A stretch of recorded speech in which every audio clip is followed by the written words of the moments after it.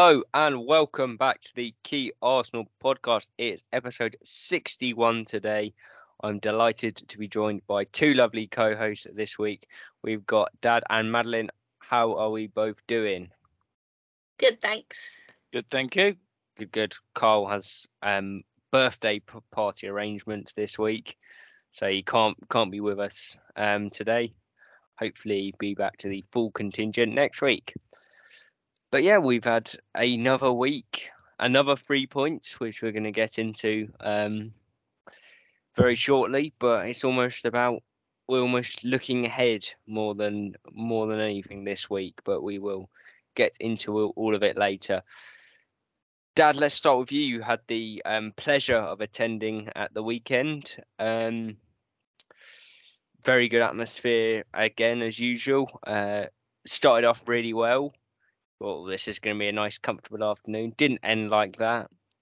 But as you said to me afterwards, you'd have taken 2-1 before the game started, and it was all about those 3 points. Yep. Actually, the atmosphere was pretty good till part of the way through the second half. Then it went a bit quiet. And I think the concern of the crowd, and what's the word I'm looking for, got to the players on the pitch. Started well. Eddie, what a man. And then I don't know what happened. I genuinely do not know what happened in the second half. We should have been gone home, out of sight. I was sitting next to Carl going, I'd take Gabriel off, stick Tomiyasu at centre half, bring Tavares on. No problem. They've only got 10. Yeah.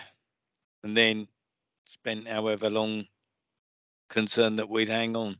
Unfortunate, because we conceded our first goal from a corner all season.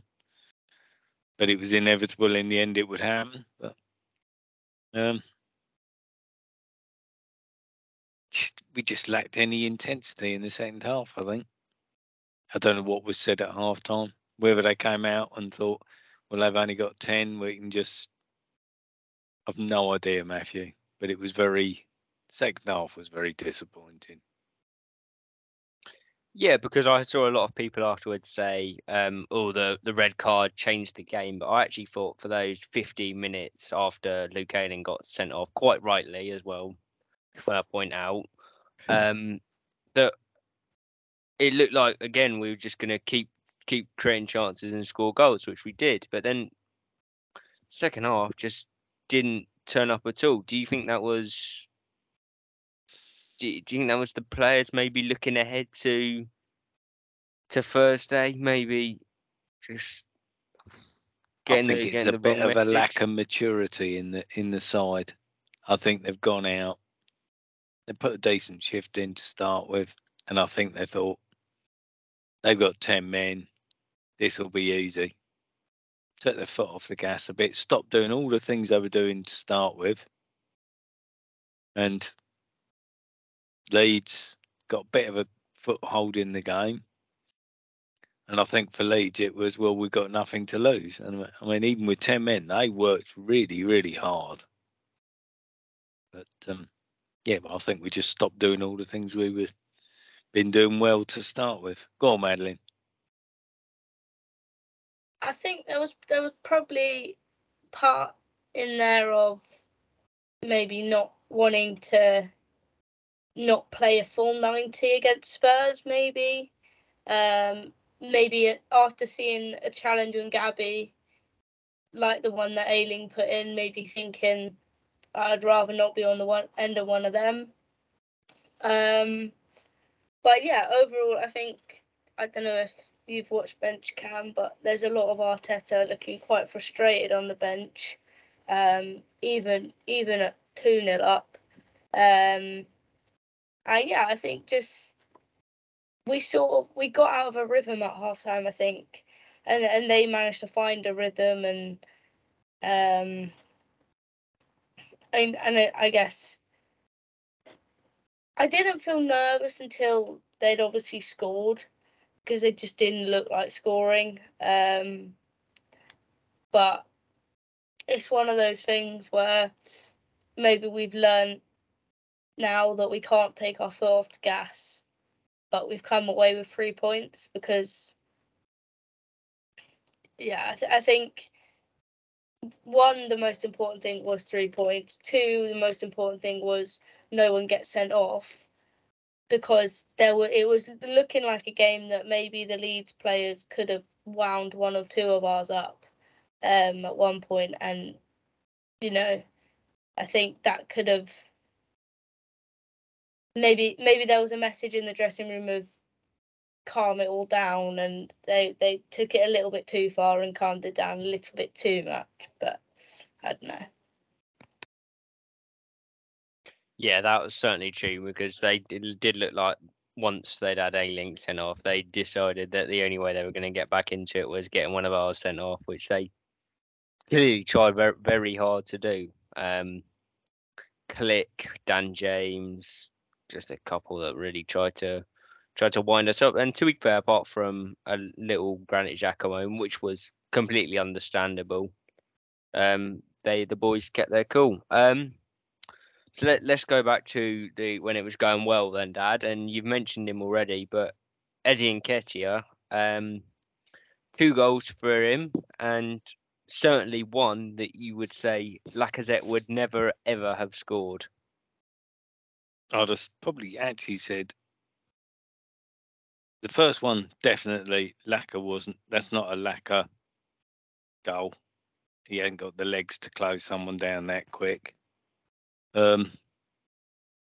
Second one, quite interesting, because Nketiah pulls out sort of towards the penalty spot, whereas Laka tends to make that near post run. So I'm not saying he wouldn't have scored it, but I don't actually see either of them as Lacazette goals. So fair play to Eddie. Shame he's going to go to Palace. If you just want to come in on that, Madeline, obviously striker, you know all about those sort of positions. Talk to me about pressing hard on the goalkeeper, and then knowing when to pull out and find the space when you're in that sort of position. First of all, I'd like to add that I'm now not a striker. I am, in fact, a central midfielder. But no, I think there's a lesson in there, I guess, of closing down, not necessarily just the goalkeeper, but anyone. Because Mélier's touch wasn't even that bad. It wasn't great, but it wasn't, you immediately thought, that's a really, really bad touch. It wasn't one of them where you've seen keepers, the touch has gone too far out of their feet and they're, stretching really, really far to get it. It's a lesson in there for keepers of being careful, but I think I'd probably say it's a very Eddie goal. I think Aubameyang scored one like that at Watford a few years ago. Yeah, it was Watford. And he actually said that was one of his favourite goals because he tried that quite a lot. And it doesn't come off very often. But no, like you said, no attack on Lacazette, but he probably just wouldn't have quite got there quick enough. But that pressure on a goalkeeper early on, even if you don't score, just the keeper knowing they've not got any time, any space to be able to pick the pass they want to, I think is probably the most important thing. And the fact that you've got a goal out of it almost straight away is a bonus. And obviously unsettled him, unsettled them, got the crowd going even more, and set Eddie off for a really good performance. So full credit to him for closing down, because he was on his own. No one else was following him in the closing down of the goalkeeper. But yeah, full credit. Yeah, you mentioned the Aubameyang one. I don't know if you remember as well, but start of COVID football against Southampton away, he had one similar to that where the goalkeeper was actually a fair way out of it. It's about the edge of the box where Eddie closed him down and won it back. So that was his first goal for us in the league, I think. So yeah, he has a bit of history doing that, and you say a very Eddie goal. And you can see, Dad, that from that, there's perhaps not just the goal, but his performances recently, his confidence just looks so. I think decisive is a good word for it, actually. So decisive in his play, and that really showed with a tidy finish on his left foot for the second one. Yeah, like I say, he sort of was in the box. He pulled back somewhere near the penalty box. Good finish, very composed. I'm not sure he'd have done that 4 or 5 games ago, that composed. Obviously helps when you've scored one earlier on in the game, but yep, nice composed finish. Gave the keeper no chance. So, yeah, I quite liked it. And I said he pulled away well. Tidy finish. Yeah, and you're certainly right about him maybe not sticking it away a couple of months ago. There's a couple we can pick out. One at Everton and I think one at Liverpool as well, where sort of gilt-edged chances that you'd think now he would put away, but it's just the player playing with confidence at the minute, which is what we want to see. And you've got to say, Dad, for that sort of first 25 minutes, half an hour, well, just the first half in general, really, some of the football we were playing was free-flowing, confident, and other than Nketiah, players like Martinelli and Ødegaard sort of in the middle of it all. Ødegaard with some lovely little touches in there. Yep, Ødegaard, look, he did have some lovely touches. Martinelli's another one, just needs a goal. Several good chances, and I have to say, I thought on the ball he looked as threatening as he's had done for ages, but yeah, finishing wise, could have done with some work. Should have stuck a couple of those away. One at the start of the second half, yeah, where he had lovely little touch and then just blast over. Just needed a bit of composure to probably just pass that in. Yep.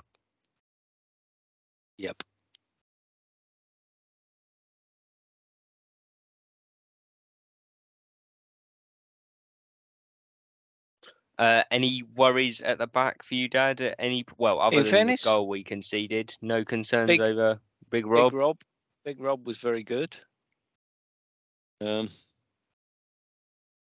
don't know if Ben White's back in training. Would be nice to think he'd be available Thursday, because I think we do need him. A little bit more pace than Rob. Probably I've got more pace than Rob, but Tommy very steady. Quite an interesting move to stick him on the left. Wouldn't be upset if we did that on Thursday night. Cedric was quite Cedric with some of his crosses. Overall, not bad though. And Gabriel, other than a stupid booking, he was tidy. And in fairness, Ramsdale, what did he make? Well, he hadn't made a save of any sort till they scored. Probably made one after that. And so the slightly concerning bit was the fact he's hanging on to the ball at the end when he's caught it. And say, should have been 6 up and out of sight. Yeah, most definitely. Let's talk about that Tomiyasu thing then. So when I was speaking to you, wasn't I, Madeline, on the phone, and we saw that team news. You said, "Oh, Cedric's playing." I thought that obviously means Tomiyasu isn't playing. And then when I looked on Twitter, I actually realised that Tomiyasu was playing, and I just assumed it'd be Cedric at left back and Tommy at right back. I didn't even consider the fact that Tommy might be playing at left back, whether it was to cover for Rafinha, who's a pretty good player. Didn't really show it on Sunday, it must be said. He sort of had a bit of a poor attitude and completely lost his head after the red card. But that seemed to work pretty well, Madeline, little experiment, and whether that was with Rafinha on mind or maybe looking ahead at the bigger picture. Yeah, I think definitely for me, as I've thought about it since, I think maybe we could see on Thursday a case where Tomiyasu almost just follows Son around the pitch. That classic under 12s, your coach says to you, I don't care where they go, you're following them. And obviously Cedric has played at left back before, so if he were to have to end up over there, it wouldn't be the end of the world if Son came over to the other side. But I think everyone would feel probably a lot more settled were it Tomiyasu on Son rather than Cedric. No offence to him, but he does look like he's treading water at times when he runs back.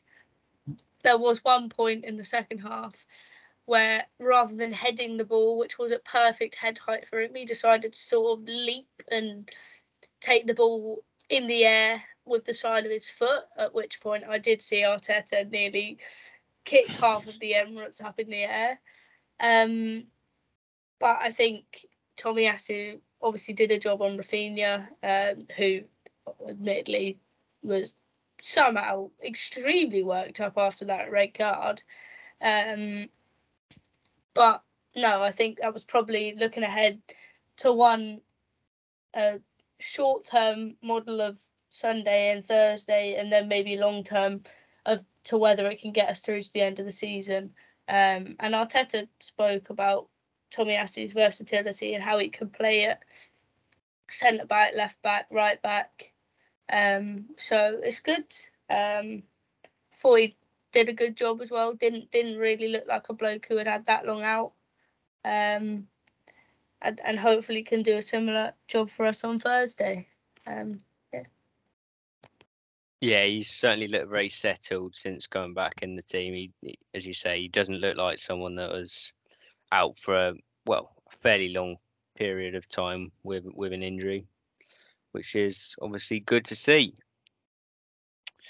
But yeah, it was an interesting one because I don't know what it was like from where you were sitting, Dad, but as soon as that tackle went in from Luke Ayling, I thought, oh, that's a red card all day of the week. Surely I don't.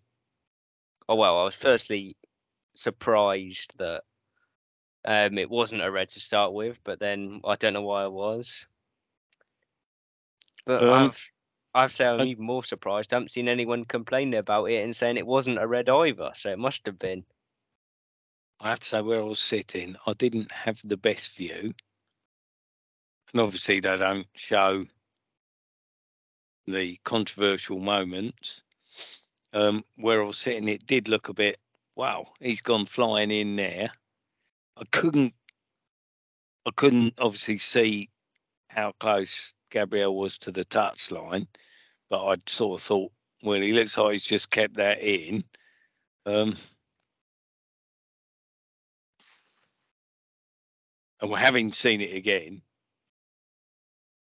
I mean, there's no question in my mind it was a red card. I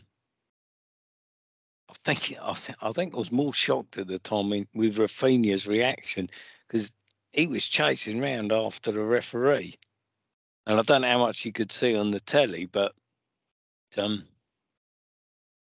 you could see the Arsenal bench get up even before he started walking over properly, and you could see the Leeds bench trying to counteract that reaction. But I mean, I was really surprised with Rafinha because I thought at one point you were so close to going, so they could have been down to 9.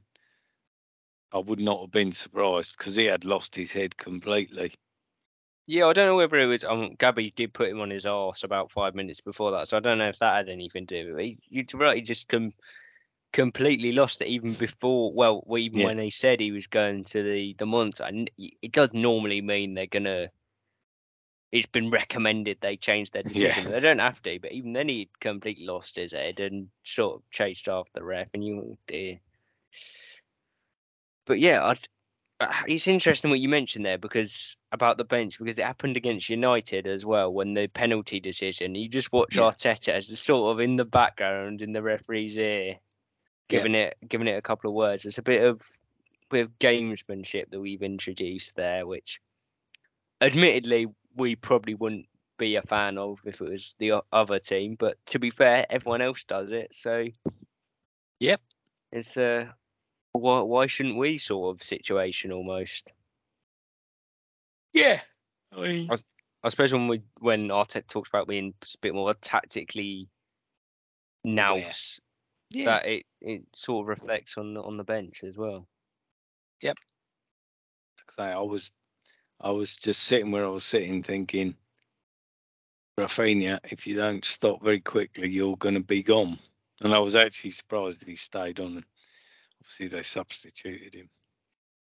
I was also very warm by this point because I'd gone in with my hoodie on and I was sitting in the sun. So I was quite warm. But me being me, I couldn't take my hoodie off. So obviously not. Yeah, I was quite surprised they didn't take him off either when I think there's that Gelhardt bloke, wasn't it? They took off in the end, felt a bit sorry for him. But one of ours was trying to calm Rafinha down as well, and he just wasn't having any of it. He almost seemed determined to get sent off. And having lost Luke Ayling, who's quite an important player for him, and Everton winning as well, that would have been the last thing they needed. Yes. Yes, definitely. They might struggle based on their goal difference, though. I can't remember exactly what it is, but it's not brilliant, I have to say. No. Okay, so we're going to get into the game on Thursday very shortly. But just before we do, a bit of positive news that also came out this weekend, other than, of course, Tottenham drawing to Liverpool, which, although we'd have liked Liverpool to win, still sort of give us that 2-game buffer, is that we've managed to secure 5th at the very least. We were talking about it a couple of weeks ago, Dad, that we'd secured 6 and a Europa League spot, but that's now 5th secured, so that's 3 places at least higher than last year, and confirms what we all sort of thought would happen a couple of weeks ago, that we're going to finish above a Manchester United team that, let's be honest, on paper looks a lot stronger than ours and certainly has a lot more squad depth than us. Yep, absolutely correct. Which, you and I have had this conversation many times. If you'd have offered me 5th before the season started, never mind after the first 3 games, I'd have absolutely ripped your hand off. It has a different feeling now, but because you want to finish 4th or 3rd. In fairness, I don't see Leeds beating Chelsea. Is that tomorrow? Can't remember. Yeah, that is also at Stamford Bridge as well. Yeah, I don't see Leeds.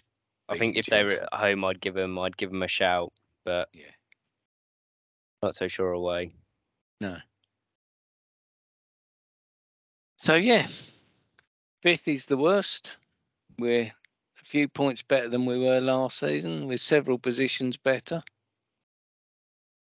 You'd probably say that's an improvement. Probably, Madeline. Yeah, go on, Madeline. Have your say on that. 5th place in the league. You'd have taken that at the start of the season, wouldn't you? Did you predict us to come 5th, actually? I can't remember. You were very optimistic. No, if you actually look at my table of predictions, I think I predicted us to come about 7th. But no, I think it's obviously, the loss to Brighton looks less and less outlandish every day. Having now your 2 probably closest rivals now also lost to them. But I think at the start of the season you would have taken 5th. Now I wouldn't take 5th. But I think it's again, I'll go back to it's a lesson of how to source your players and not just source players based off that bloke's good, but source them off. They're going to fit well into a system, and maybe something to bear in mind going into the summer, and making sure that players properly fit a team rather than having a team full of some lovely superstars who might not all work together to play in exactly the same way. But I think, yeah, as you say, 5th being the lowest you can finish can't be a bad thing, especially with still 3 games to go, and again having that little bit of a buffer to that lot down the road is also quite nice. But ultimately, I think if we sit here in 3 games time and we finish 5th, there's going to be a half. The only way you'd be able to justify it is at the start of the season we would have taken this, but if we finish 5th now, I'll be gutted, to say the least. Yeah, I think gutted is the correct word. And although I don't necessarily think we're going to get it, the fact that we're only a point off Chelsea at the moment also, I think, gives you a measure of how far. Maybe I don't like using the word overachieved, because it doesn't feel like a fair reflection on it. The word overachieved tends to signify that maybe you don't deserve to be where you are. Maybe on paper you wouldn't have expected us to be a point behind Chelsea as European champions, but it's a nice little measure of how much we've improved over the course of the season, and obviously being above United as well, I think embodies that as well. So yeah, I think that's almost the better comparison. At the start of the season, you'd have looked at Tottenham as sort of, if we'd finish, well, if you're being optimistic, would we finish 5th or 6th? Now we're looking, well, as I said, we're going to finish above United, who we would have thought would have been levels ahead of us, and we're going to finish above, well, we could potentially finish above Chelsea, who, for me, I had them down as favourites for the league after the first couple of games. So just shows the progress we've made, even if other teams have maybe not been quite as good as they would have liked to have been. But I don't think we can delay any longer. We've got quite an important game on Thursday, haven't we? Dad, just quickly for some context, in terms of how big of an Arsenal-Tottenham game this is, how big of a North London derby, when would you say the last one with this much significance was? Probably the last time we got into the Champions League. I can't. That season when Leicester won the league, I can't remember exactly what happened that year, but it's probably around then. From the point of view that they didn't win the league. Previous to that,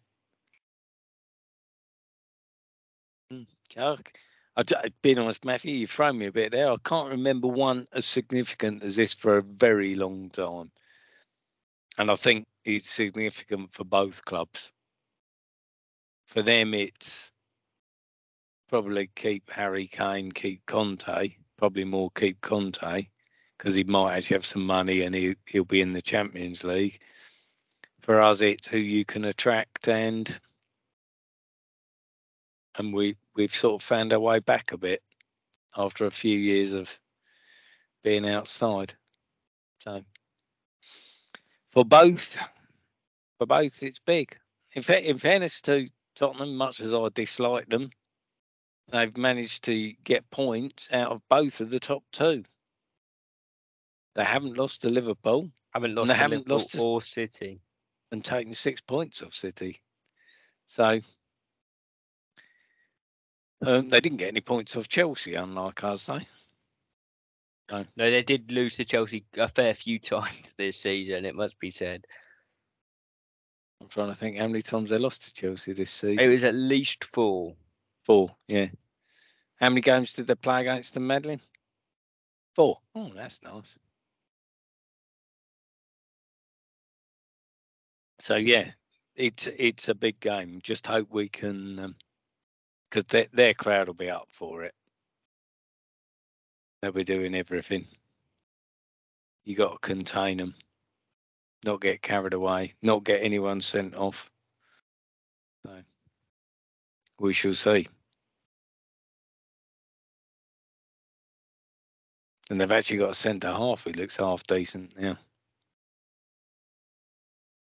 I have to say that Romero, from what I've seen of him, been very impressed. He looks right up there with one of the best in the league. So did well to get him. I think he was started off a bit shaky as he adapted to the league, but that's to be expected. And since then, he's looked very commanding, and to sort of be the leader in that defence as well, as he has been pretty impressive. And probably speaks better English than Eric Dyer. So Right, so some big questions for the game. It's gonna be for both of you. So the first one is, would we match up with Tottenham? Would we know they're going to play a 3 at the back? And it's this sort of question we've asked loads of times. Oh, we shouldn't swap for other teams, or we should swap for other teams. What would you do, Dad? Let's start with you. I see you nodding your head there. I'd match them up. I know you love a bit of a 3 at the back, so how would you? I do love a 3. Well, it depends. If Ben White's fit, I'd go with the 3 at the back. Obviously, if Ben White's not fit, you're not going to do it. You got no Tierney. You could play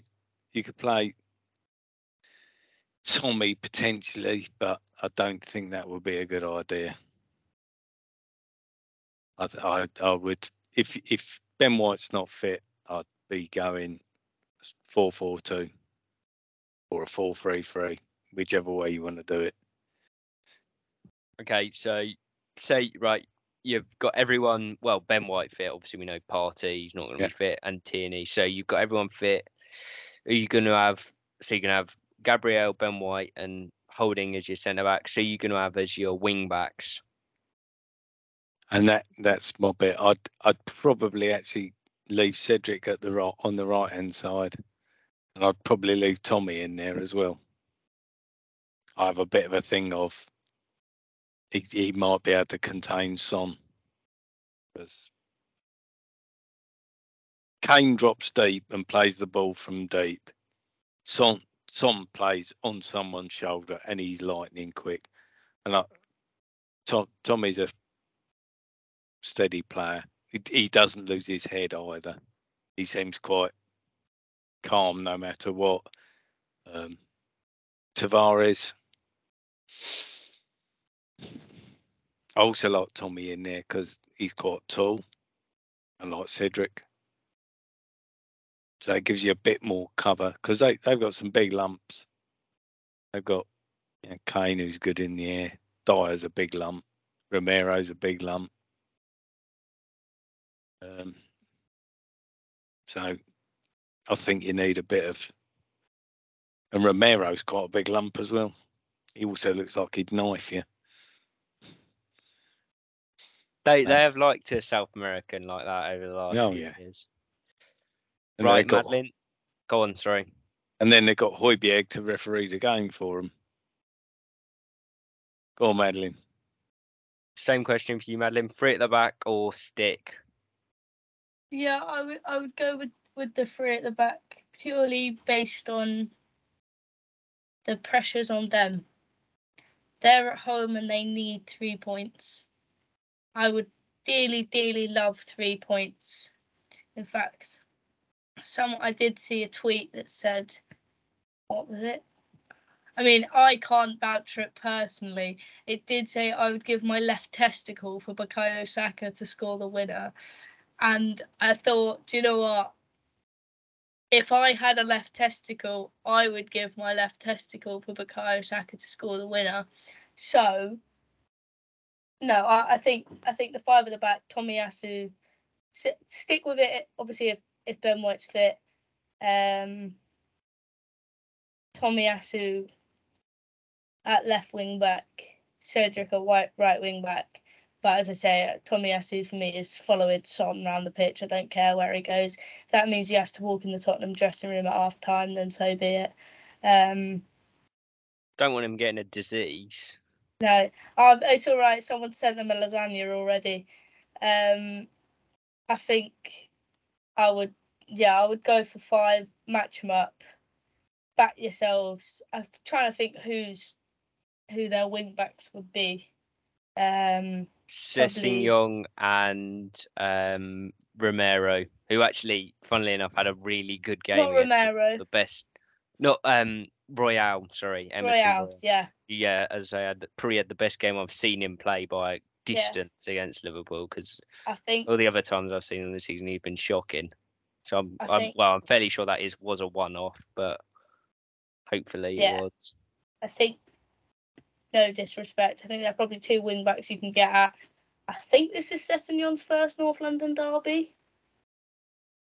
In my head, it's his first North London derby if he plays, and I'll be letting him know it's his first North London derby and what he's in for. Obviously, a meaty challenge from Cedric in the second minute, I'm sure will do wonders. But start with the same intensity you started the home game. Yeah. Just let them know you're not there to be rolled around. And yeah. Yeah, quote from Mr. Xhaka this week. I think it was to a fan actually after the game. We'll do our talking on the pitch. So that is what we like to hear. Yeah. Hopefully that shows. Right, next question is, obviously we like to very much be in control of possession, bit of a press at times, push up, play out from the back. Tottenham very much like a counter-attack style. That seems to be the only way they can have any success at all, which fair play to them. So with that in mind, would we still be trying to implement our sort of style of play, our way of playing, or will we be tempted to say, right, you've got to win this, come and play against us, and we'll try and catch them on the counter-attack maybe? Good question. I think. Go on, Madeline. I was going to say there's a dependent on how good a game Mohamed Elneny wants to have. I'm sure he wants to have a very good game. He, on Thursday, is our most important player. Hands down. He's been excellent since he's come into the side. This is his only new contract they want to give you. Because if he can sit on Harry Kane, I mean, he's quite welcome to sit on him, but on his toes, and not give him an inch of space, and to an extent the same applies to Xhaka.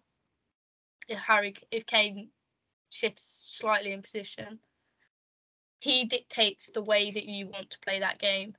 Because if you stop Kane getting the ball, their counter-attack is 90% done.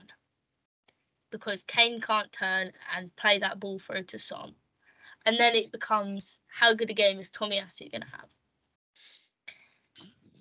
I think, for me, I'm looking at 3 players, and I've already mentioned Elneny, I've mentioned Tomiyasu, and then your next one's Odegaard. It's how well those 3 play, for me, determines whether you win or not. Because, in answer to your question, by the way, I'm giving them the ball. I'd say to them, do you know what, go on, you play against us. I'll back us to be able to withhold whatever creativity they want to throw at us, unless it's Kane. And if that means we have to defend for 90 minutes and try and catch them on the counter, a bit like they do to Liverpool, I think it just makes them think about something else. I've seen them play against Liverpool, I've seen them play against City, and I've watched Liverpool and City both try and have both controlled the games with the ball.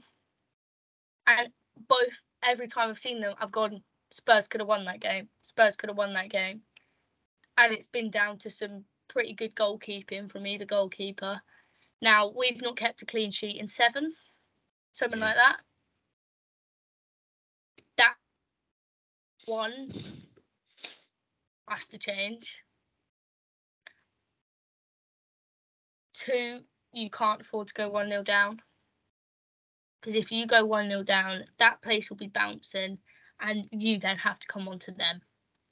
You have to dictate the play without the ball the way that they do against City, against Liverpool, and make them think about having to do something different.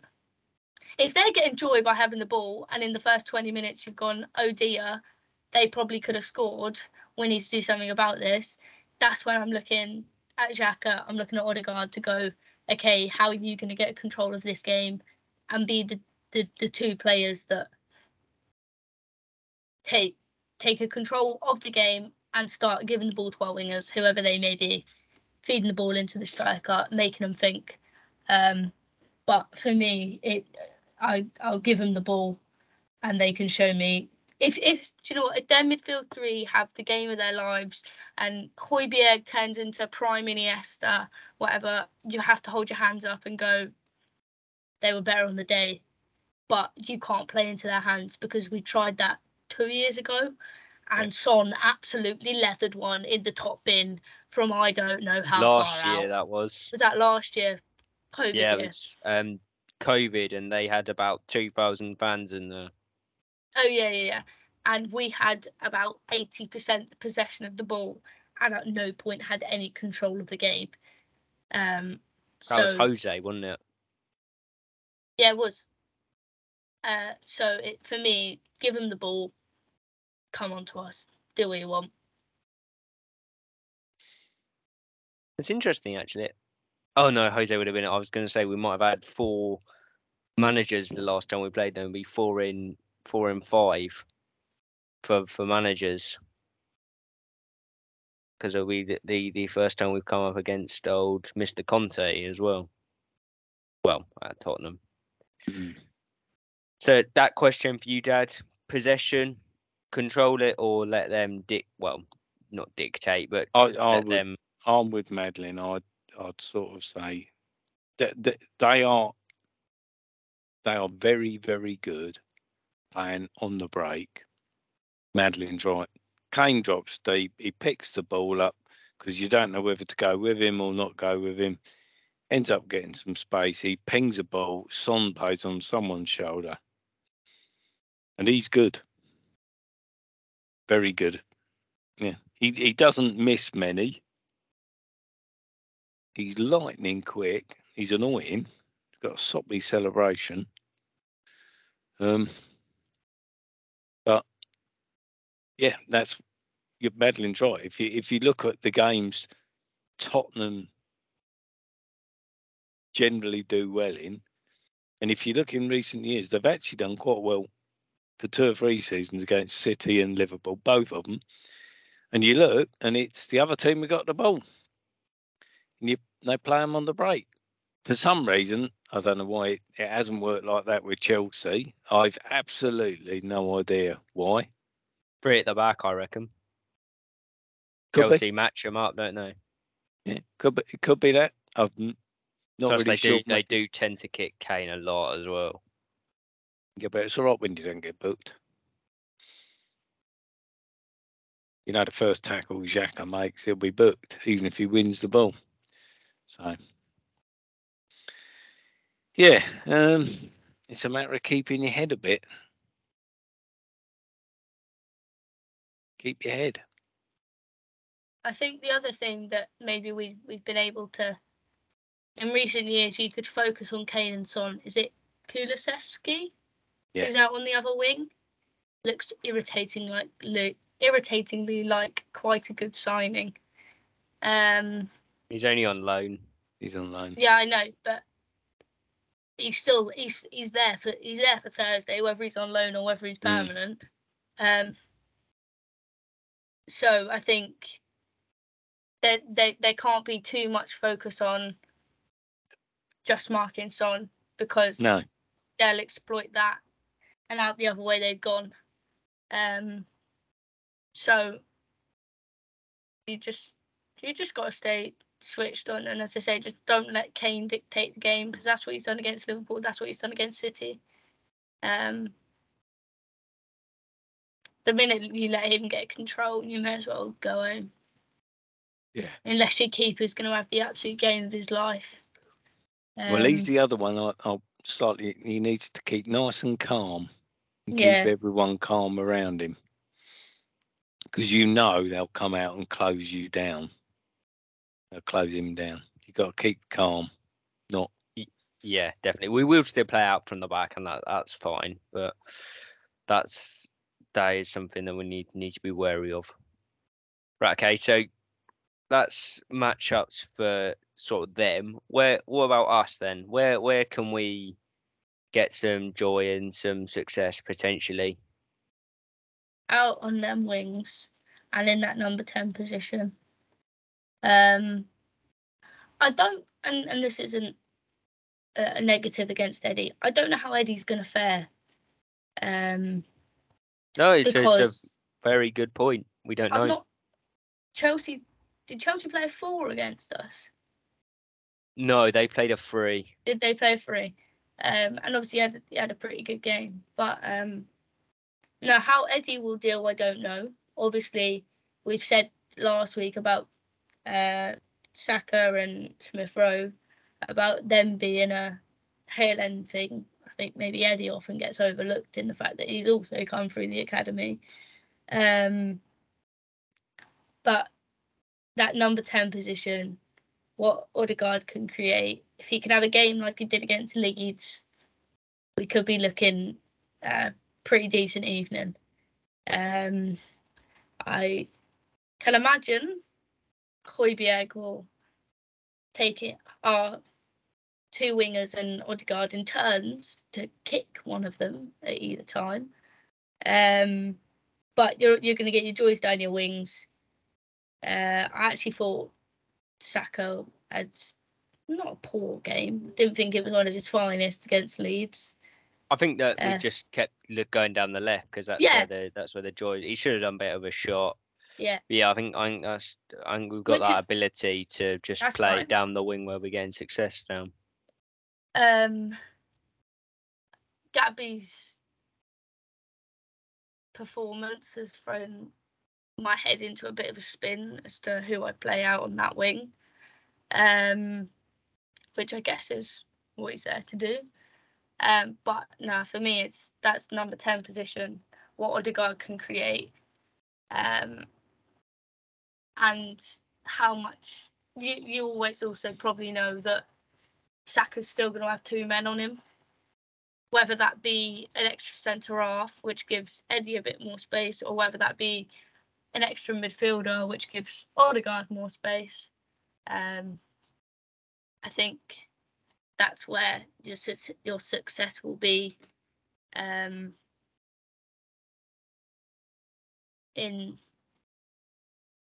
is it breaking them down, or just having chances and good chances at that, not half chances. Yeah. Dad, you almost forget that the home leg, the home game, one of our key players was actually Mr. Aubameyang. Do you think that maybe shows that Eddie could potentially have some joy, given that he's much more like Aubameyang than Lacazette, obviously, who also does have a good record against them, ironically. He does, ironically, have quite a good record against them. Yeah.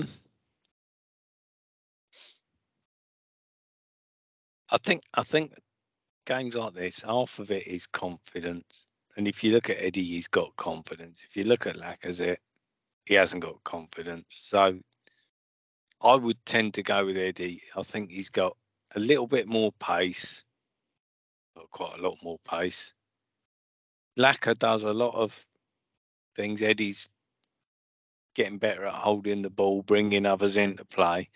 But I think I'd stick with Eddie just based on the fact he's got confidence, and that's such an important thing. Neither of them are giants, they're not going to tower above the centre half and thunder it in, but you can see Eddie's taking his shots early, not afraid to have a shot from outside the box, a bit Harry Kane like.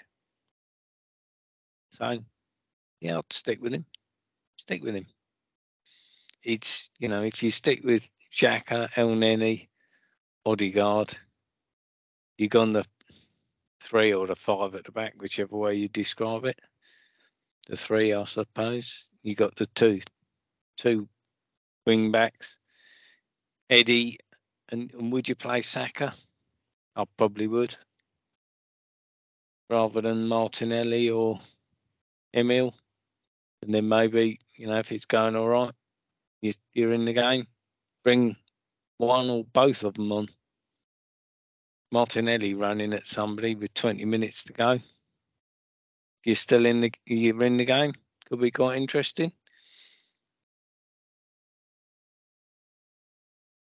Yeah, definitely. I think the most important thing to remember for us is that the pressure is all on them. If we win, that's it.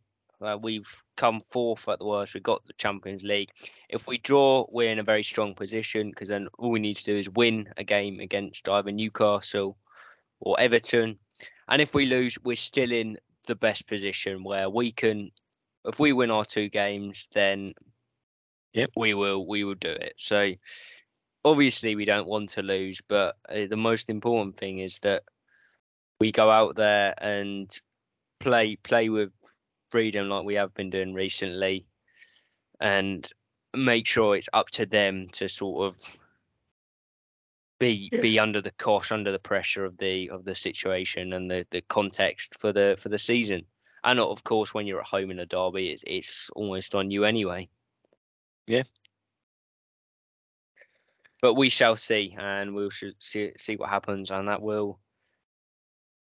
could determine a lot of things. So I think we'd all agree that we'd take a point now, but it'd be lovely to win. Not good to lose. Not good to lose, but we'd still be in a better position. And we will see come Thursday. Now, Madeline, I understand that you've taken the duty of doing a quiz for us, and we haven't had one of these in a while. I'm not sure what it's on or how it's going to work, so I'll just hand the floor to you. It's a Premier League North London derby quiz, because football didn't exist before the Premier League. Slash 1971.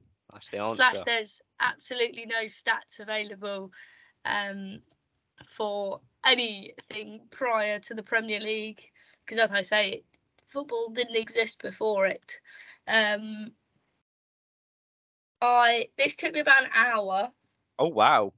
Not that exams are in 3 weeks or anything. So yes. Well, I'm expecting a high standard here, Dad. There's no stats on anything. I had to do all the counting myself. I even had to get an Excel spreadsheet up. Oh my god. Oh wow. Right, go on, Madeline. Is it a name? Is it say your name, or is it a we're both gonna get a go at it? I'll give you both a go. Okay. So question 1. In Premier League North London derbies, have there been more Arsenal wins, Tottenham wins, or draws? Arsenal wins. I would say Arsenal wins as well. But that'd be a shame, because you'd be wrong. There's actually been more draws. More draws than times we've beaten it. Do you want a guess as to how many? Well, what are we in? We're in 2022. So 60. Right. So logically, 59 games excluding. Is this just league games? Yeah. Premier League. just league. I'll say 22. Actually, I might go slightly higher. I'll go 26 draws. Matthew, I regret to inform you were very close, so you do get the point. There's been 23 North London derby draws. Do you know how many games Arsenal have won? North London derby in the Premier League, Arsenal have won? Again, I'll do whoever's closest gets the point. I'll go 20. Hold on. I'll go 21. Dad gets the point. It is 22. Oh, disaster. Tottenham have won a measly 14. And only about 2 of them have been away. The North London derby, in my opinion, my humble opinion, also known as my correct opinion, is the best derby in England. Correct. It's well, in the Premier League, Villa, Birmingham, Rangers, Celtic. Well, that's in Scotland, so that's why I said you said in England. Okay, yeah, fair enough. MK Dons, Wimbledon. Oh, big derby. The MK Dons turnout was. I'm surprised they got them all in, to be honest. It's known for being a bit fiery. It's had the odd fight. Hashtag sit back down, he said. But I want to know who has more North London derby red cards in the Premier League era.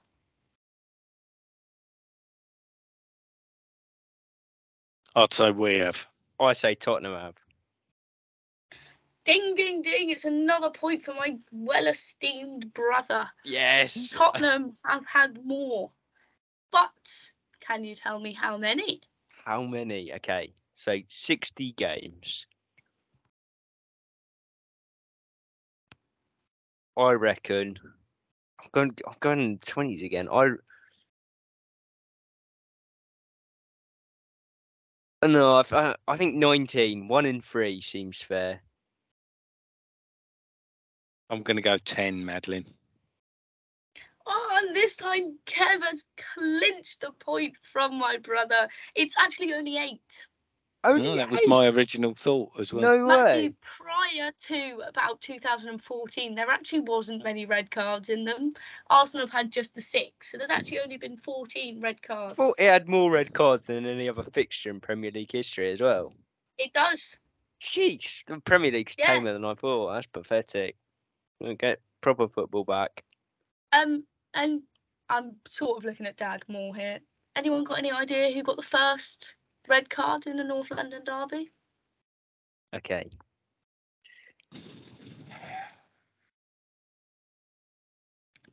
When I find if it's a Tottenham player, we've got no chance. It's not a Tottenham player. It's not a Tottenham player. Okay.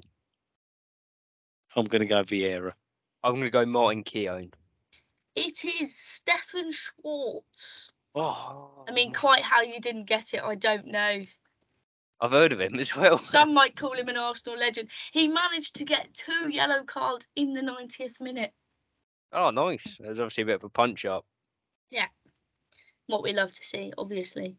Now, you slightly ruined this question earlier, but who in the current Arsenal squad has the most North London derby goals? In the squad? Oh, in the squad? Matthew, did you just come out with a Aubameyang? I didn't hear in the squad. In the squad. Jeez, Lacazette. It's got to be Lacazette. Easy. Academy goals don't count. It's not Eddie Nketiah. I'd have to say, to me, it would be Lacazette. It has to be Lacazette, because other than that, it'll be Smith Rowe and Saka. Will be the only ones. Correct. Good knowledge from you. Unfortunately, you don't get a point for that extra bit of knowledge. Well, how many goals has he scored? Oh, okay. So.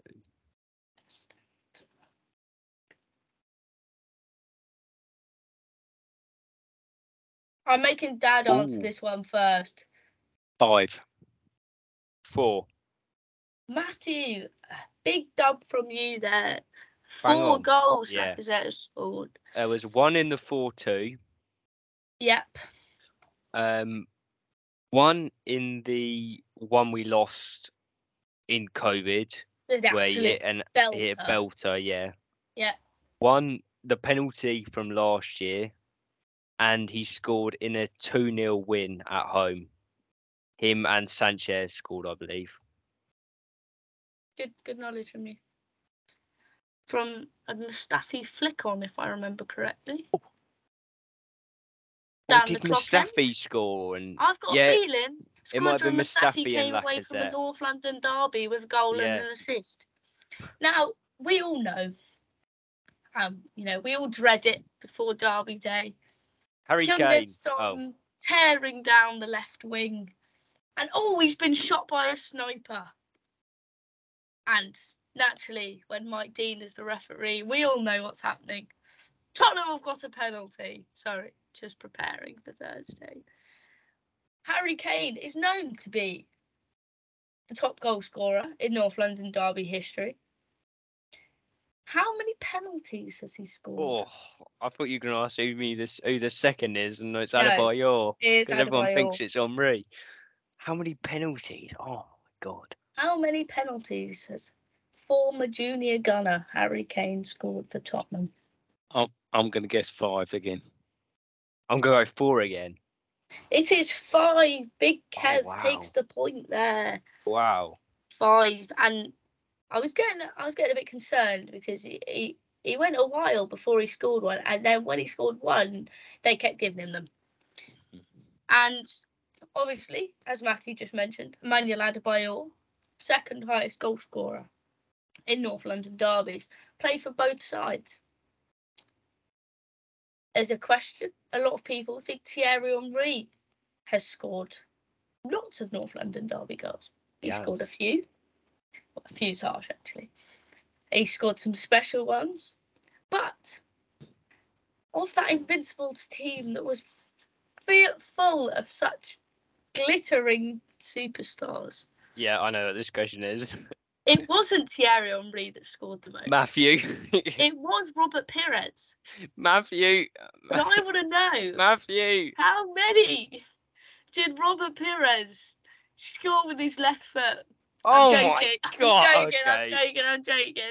How many did Robert Pires score?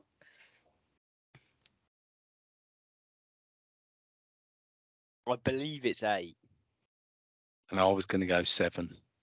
Well, and on that, Matthew clinches it from the grasp of his father. Yes. Bobby Bear will be killing Dad in his sleep later tonight.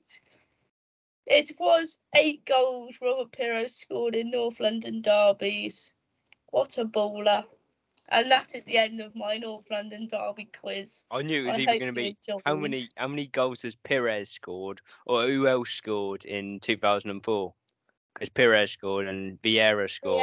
That sliding one. Goal, yeah. Yeah. Well, thanks very much for that, Madam. I hope that was entertaining. Fantastic. Not just saying that because I won. Master. I'd like you to do some more of them, but I'm also not sure because I've now got 100% win record on quizzes. I'll do some more, don't you worry. I've not got a degree to study for. So. We maybe take it in turns, but yeah, very good. We do like a good quiz. Yes. So thank you very much for that. That's helped ease the nerves slightly. My heart keeps beating every time I hear the words Thursday or North London derby or anything currently. So thank you for that. And that's just about going to do it for us. We will, if you don't, well, I'm sure anyone that's listening will watch the game, but if you won't, you will only need to listen to about 10 seconds of next week's episode to know how it went. And we will be back then. Dad's got his hands on his head. He's nervous thinking about it already. But thank you for joining me, you two. Thank you. Thank you. Some of the tactics there we might see Arteta use, and we can take some credit for next week, which would be nice. It's okay. He definitely listens to the podcast because I told him to start as Nketiah. well. So thank you all for joining me. Thank you all for listening, and we will be back with next week's episode next week. See you then. Goodbye.